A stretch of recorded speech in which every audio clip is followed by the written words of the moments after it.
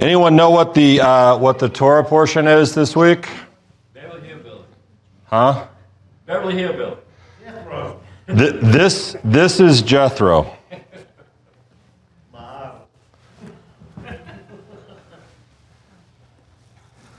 I'm going to start over. This is Jethro. This is Yitro. There's a big difference between these two Jethros. They share the same name, but this is the one, Yitro, who the Torah portion is named for. And it's actually one of the most important Torah portions in the Torah for a number of reasons. One, because there's a conversation that takes place between Moses and Jethro.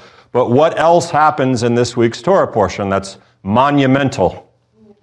Hint.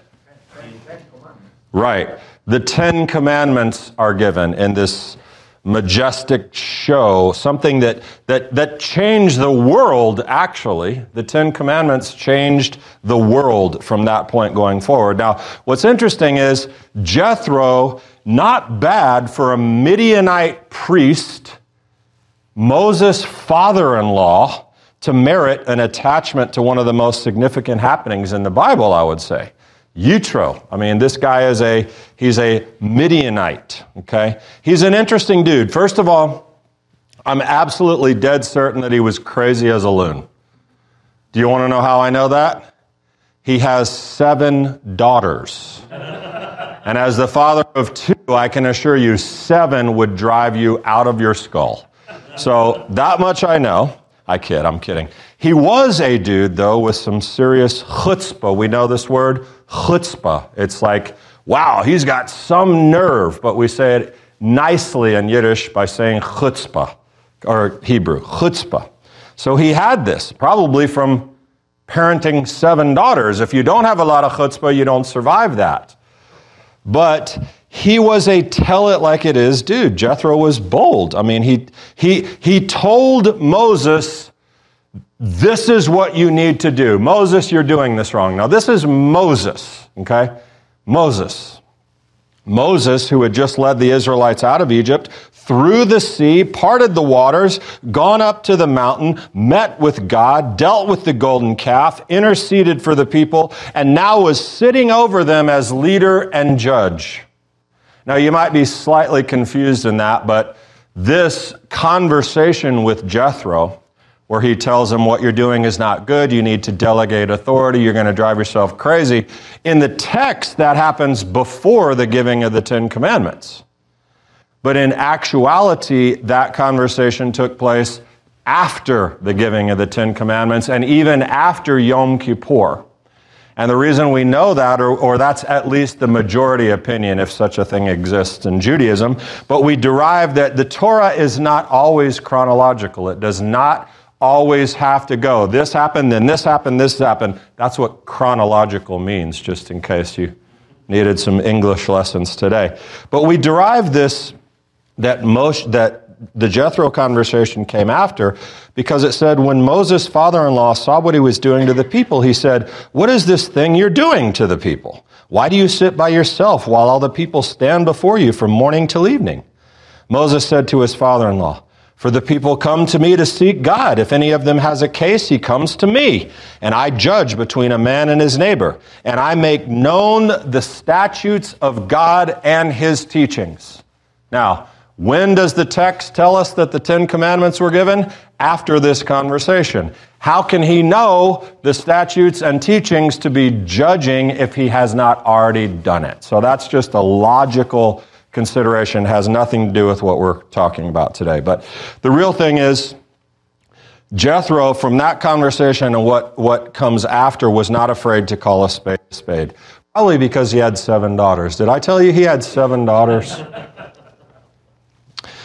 Moses' father-in-law. His father-in-law says, the thing you're doing is not good. You'll wear yourself out. The people who are with you, you cannot do it alone. The matter is too heavy for you. Side note, every leader on earth loves Torah portion Yitro. Because there are too many times when leaders try to do things alone, which is almost always a bad thing, which gives me an opportunity at this point to extend gratitude to everyone within this community who serves in some way, doing something to bring the community together and serve, and to internalize Jethro's words. Just last week, Miranda organized a team of incredible volunteers to set up our Tu B'Shvat Seder, our first one. Thank you for all that you guys do to make Shalom Macon prosper and special. But that's also not what we're talking about. Moses learns that, something really special from Jethro. Delegation. If you don't delegate, you go insane, no matter how many daughters you have. You go insane. If you do this, and I love the way Jethro ends it. This is a Midianite, remember, talking to Moses, and he says, if you do this, and God so commands you, you will be able to bear up, and all these people too will go home unwearied. In other words, Moses, I'm telling you, but God's really telling you. Like to Moses, who speaks face to face to God in a figurative sense. But there's a second incredible lesson for today, courtesy of Moses, who is the most humble man who ever lived, even if he did say so himself in the Torah later. What's so special about this? Moses, after that conversation and Jethro speaking to him and telling him what he needed to do, verse 18:24 in the Torah reads, Moses heeded his father-in-law and did just as he had said. Now, what's special about that? Well, again, keep in mind, this is Moses. In traditional Judaism, the greatest figure that there is. In Messianic Judaism, the second greatest figure that there is, second only to our Messiah. Yeshua Rabbeinu, Yeshua our Rabbi, and Moshe Rabbeinu, Moses our teacher. This is Moses and Jethro, Midianite priest, idolater basically, though that apparently changed after seeing what God had done for Israel, because we see him offering burnt offerings, and the texts and the interpretations tell us that Jethro did indeed become a follower of Hashem. But he's a Midianite, he was an idolater, and he is Moses' father-in-law. Now, I loved my father-in-law, may his memory be for a blessing, but I didn't always like it when he came to me and said, you're not doing that right. No, don't do that. And he didn't do it very much. But in other words, who the heck is Jethro to talk to Moses like this? I mean, you're doing it wrong to claim to be speaking to Moses and telling him what God told you. Moses doesn't challenge him, though. I mean, who are you, Midianite man, to come in here and challenge me? I'm the one who interacts with God. Who are you? If they had that discussion, it's nowhere to be found. Moses doesn't argue. He says, I heed what my father-in-law says. Has anyone ever felt like that, though? Someone who has no real authority or knowledge of a situation tells you what you ought to do. You know you're not doing this right. There's a much better way you should be doing this. Really, you should. Everyone loves it when that happens, right? Even if the person is right, you're like,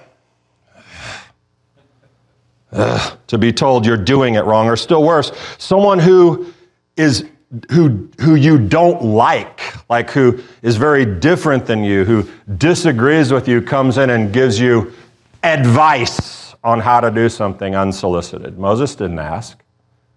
Everyone loves that moment, right? Who are you to tell me? But our lesson today is not from Jethro, it's from, as I said, Moses, though Jethro has some things to teach us. But let's look at a later Jewish text to derive the clearest understanding of the lesson. It's from the Mishnah, which came a ways after Moses. Pirkei Avot, chapter 4. This Pirkei Avot is the ethics or the lessons of the fathers in the Mishnah. Ben Zoma said, who is wise? He who learns from every man. For as it is said, from all who taught me, I have gained understanding. Psalm 119, verse 99. This seems straightforward enough, right? I mean, I've learned from my teachers, and I'm the better for it. And that would make for a super boring Shabbat message, so we're going to make that a little different than what it says, so that you can learn the lesson. Let me expand with our example of Moses and Jethro, and way beyond for all of us today, living in a world of absolute chaos and confusion, because that's where we live. He who learns from every man. Lesson 1. Every means every. Now, all doesn't always mean all in the Torah. It's kind of confusing. Sometimes I heard two rabbis having this discussion about, well, it says all, but all doesn't mean all. And I was like, oh, but then you learn, it doesn't always mean that. But every right here means every. Learn from every man or woman, I will add. He who is wise learns from those who he esteems and who he might otherwise consider beneath him, as in Moses' relation to Jethro. As I said, there was no argument, because Moses was able to transcend his own self-perception, dare I say, his judgment of Jethro's former life or ideology or religion, to see that there was a lesson to take here. And lesson 2, you would do well to do the same right now in this world. Confucius say, even when walking in a party of no more than 3, I can always be certain of learning from those I am with. There will be good qualities that I can select for imitation, and bad ones that will teach me what requires correction in myself. Move past Moses and Jethro and consider Ben Zoma and Confucius. Irving Bunham, who is has a wonderful commentary on Pirkei Avot that's called Ethics from Sinai. He writes on Ben Zoma's words, if you would be wise, you must learn to act wisely, especially in our relations with others. You must develop and retain the ability to learn from others, to add something to your own personality as a result of each experience. Each experience, every experience, good and bad people. It is conceivable that from every person you learn, as Confucius said, from the good you learn what to imitate, from the bad you learn something incredibly important. And I want you to hear this. What in me needs correction? When I observe something about someone, it is not exactly what needs to be judged in them, but what possible similarity or tendency resides in me that needs improvement or correction. Now ask yourself this question, is that your tendency? Is that your tendency when you observe someone that you think is bad? Is it your tendency to look inward and say, what can I learn from them? Rabbi, seriously? Confucius? This is a Messianic Jewish synagogue. You're quoting Confucius? How about Jesus? Okay, you ready? Do not judge so that you will not be judged. For in the way you judge, you will be judged. And by your standard of measure, it will be measured to you. Why do you look at the speck that's in your brother's eye, but do not notice the log in your own eye? Or how can you say to your brother, let me take the speck out of your eye, and look, the log is in your own eye? You hypocrite! First take the log out of your own eye. Then you'll see clearly to take the speck out of your brother's eye. Translation? What Confucius said. What Moses did, what Ben Zoma said. In this life, it is very important to look beyond the shell, beyond the exterior of a person, to learn from their experience, whether to imitate them or correct something within yourself. And speaking of this life and learning, I've worked very hard on 2 things in my life. One, anger. Anger. I have always been a very, very angry person. It didn't take much. And even still when I drive, sometimes it doesn't take much. And I'm still working on that. But anger and judgment, those are the two things that, for me, have always been big struggles. Look at that. Look at them. Can you believe? Did you hear? I mean, endless list of judgment.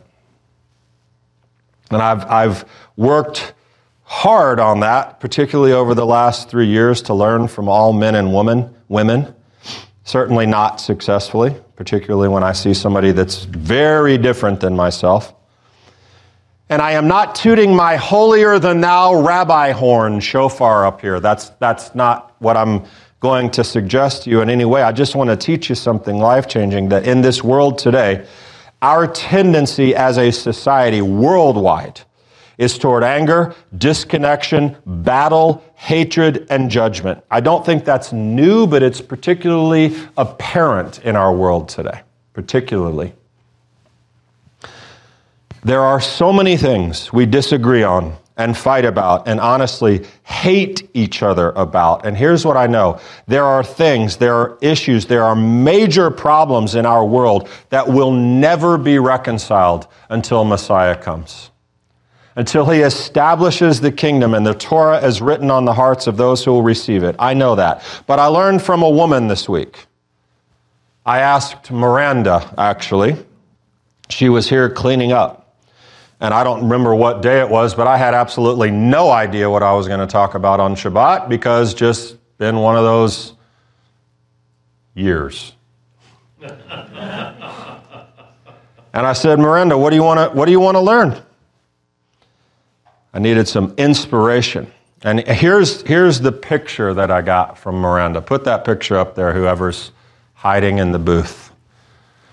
This was a text message picture I got. I'll just leave it up there while I read you what she said. She wrote, "We live in an obviously crazy world, and people have become obsessed with feelings and how they identify. I personally give woke culture a hard time with this, because who would ever think the fact of being born male or female would ever be up for debate? But what's even more ridiculous is people who identify as cats and wolves or even fairies. But for us normal people, we also obsess in how we identify. We just might approach it differently. We consume ourselves in titles and occupations. And though these are important and can lead to amazing opportunities of service and ministry, they shouldn't become our focus for good feelings or validation. At the end of the day, when I stand for judgment, it's not going to be about the parties or the largest weddings I plan, the amount of flowers I've arranged, the amount of housework I've done or haven't done, the kind of granddaughter I was, the mother I am. All of those things are just puzzle pieces to a bigger picture. What should be avenues of service to Hashem and His kingdom. And within those words, there is wisdom and connection to what I'm telling you today. The bottom word is the most important word. Your most important word. It describes with perfection the two most important figures in the Bible that we're talking about, Moses and Yeshua. They are our examples in so many ways. They teach us about humility. Moses teaches us about learning and leading this week. Yeshua teaches us in so many situations about how to treat people, even those that are very different than you. If you read the Gospels, look at who he's talking to. Look at who he's hanging around with. The world needs people like Moses who follow the words of Confucius and Benzoma, and of course Yeshua. We need to be examples of learning from every person. In so doing, we might get the opportunity to teach them humbly. Those who might be willing to learn as well, even those who are very different than us. And at the end of the day, Miranda is right. It's never going to be about how good of a Republican or Democrat you are, or how many people you put in their place, or how many people you let know what was right. It won't be that, I promise you that. It will be about sheep and goats. It will be about love and service and availability and example and willingness to learn, adapt, and teach yourself and others as a servant, like Moses and like Jesus. But Damien, the world is in disrepair. The world is full of terrible people who are destroying everything. They want nothing to do with God. They want to destroy God and good and right behavior and family. They must be stopped. I hear you, but they say the same thing about you, just in a different way. That's the problem, actually. There's no one in the middle.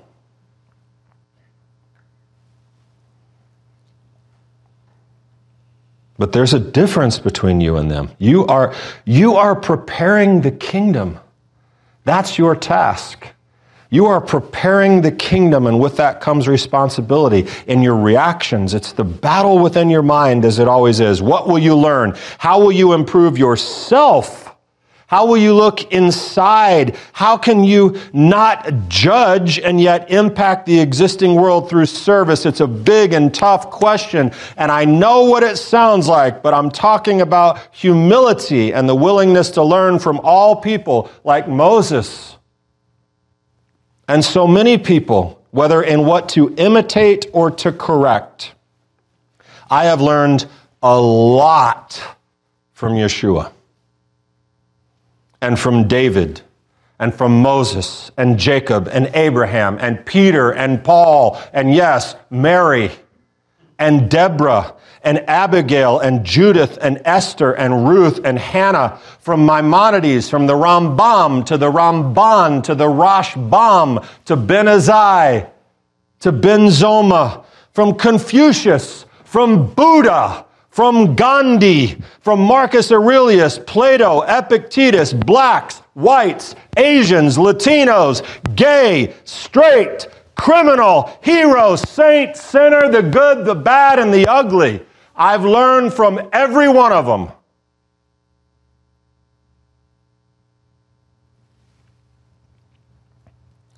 And that is our task. To strive to learn a task, not our only task, to learn from all humans, and it's very hard to do, that we might accomplish the task of representing our Messiah. And ultimately, hearing those words about being a good and faithful servant. You want to honor Yeshua, you look like him in the world. And in this week's portion, we find the incredible, simple blueprint and connection from Old to New Testaments and Yeshua. It is the 10 Commandments, which is not a good word. It's not actually what it says. It says the Aser HaDevarim, the 10 words, the 10 things, the 10 words. Exodus 34, and he wrote down on the tablets the terms of the covenant, the 10 commandments. But if you look at the order of these instructions, it's pretty amazing. And I'm going to close you out with this little tidbit from the 10. The first of 5, if you picture our 2 famous tablets from every piece of painting or artwork you've ever seen, the first 5 speak about your relationship with God. Right? The other 5 speak about your relationships with people. Number 5 is a little tricky because what is number 5? Everyone in here should know it because everyone in here has them. Kibud av v'em. Honor your father and mother. That one's actually about both. Honoring God and honoring people. And I recognize that not every one of your parents merited respect. They did not do a good job. They weren't a good parent. They didn't give you an example. They didn't give you an environment of health and happiness to grow up in. I get that. But at a minimum, At a minimum, your parents are the closest earthly representation to God in the sense that they gave you life. They created you. They have this in essence with the Creator. So Judaism places an incredibly high amount of respect on loving parents, but it's or honoring parents, but it's this little transition moment, the fantastic transition. Love God, honor the Sabbath and do these things. And the second one, the second tablet, love people. Don't kill them. Don't steal. Don't lie. Don't want what they have. Now, some Jewish commentators, it's interesting, suggest that all 613 commandments fall within these 10. These 10 words, these instructions from God to people. They're about tablet 1, loving God. Tablet 2, loving people. Wow, that sounds familiar. And by that assessment that everything else falls under that 10, that sounds really familiar. Like all the rest of the law and prophets hang on loving God and loving people. How could that be? More Jesus for you. Teacher, which is the greatest commandment in the law? And he said to him, you shall love the Lord your God with all your heart. Tablet 1, with all your soul, with all your mind. This is great and foremost commandment. The second is like it. You shall love your neighbor as yourself. Second tablet. On these 2 commandments depend the whole law and the prophets. Love God, love people. You see it? Very clear. Part of that task, as Moses demonstrated, part of it is to learn from people. All people, even those who may not seem on the surface to have any claim to teach you anything. And from our master, we learn what matters most. Matthew 7, in everything, therefore, treat people the same way you want them to treat you, for this is the law and the prophets. Golly, that has like a ding, ding, ding. It sounds like golden. Could you feel the gold coming off of that? Rule? The golden rule. In everything, therefore, treat people the same way you want them to treat you, for this is the law and the prophets. In everything, treat people the way you want them to treat you. I have to learn from every man or woman. That's what it says. Idea of every waking or probably dreaming moment. Who is wise? He who learns from every man or woman. Who do you treat well? Everybody. Everybody. Honey, he's become a flaming liberal. We should leave. These are Jesus' words. I'm not saying he's a renegade who came to upset the apple cart. Jesus came to teach Torah and interpret it and do it fully. Fulfill the Torah to teach you how to live. But what did he use as his basis? Tablet 1, Tablet 2, and within it, treat everyone the way you want to be treated. It's not liberal. It's not conservative. It's Yeshua. Ben Zoma. He learns from every man, for all who taught me, I have gained understanding. Whether they knew they were teaching me or not, I have devoted myself to learning from them. The 10 Commandments, love, kindness. We are the partakers of the new covenant. God's Torah is being written on your heart as we strive to learn from all that surrounds us. In humility, we may be able to teach, but it will be from what we learn, and it will be demonstrated more from your actions than your words. May we be strengthened for the task at hand. Shabbat Shalom.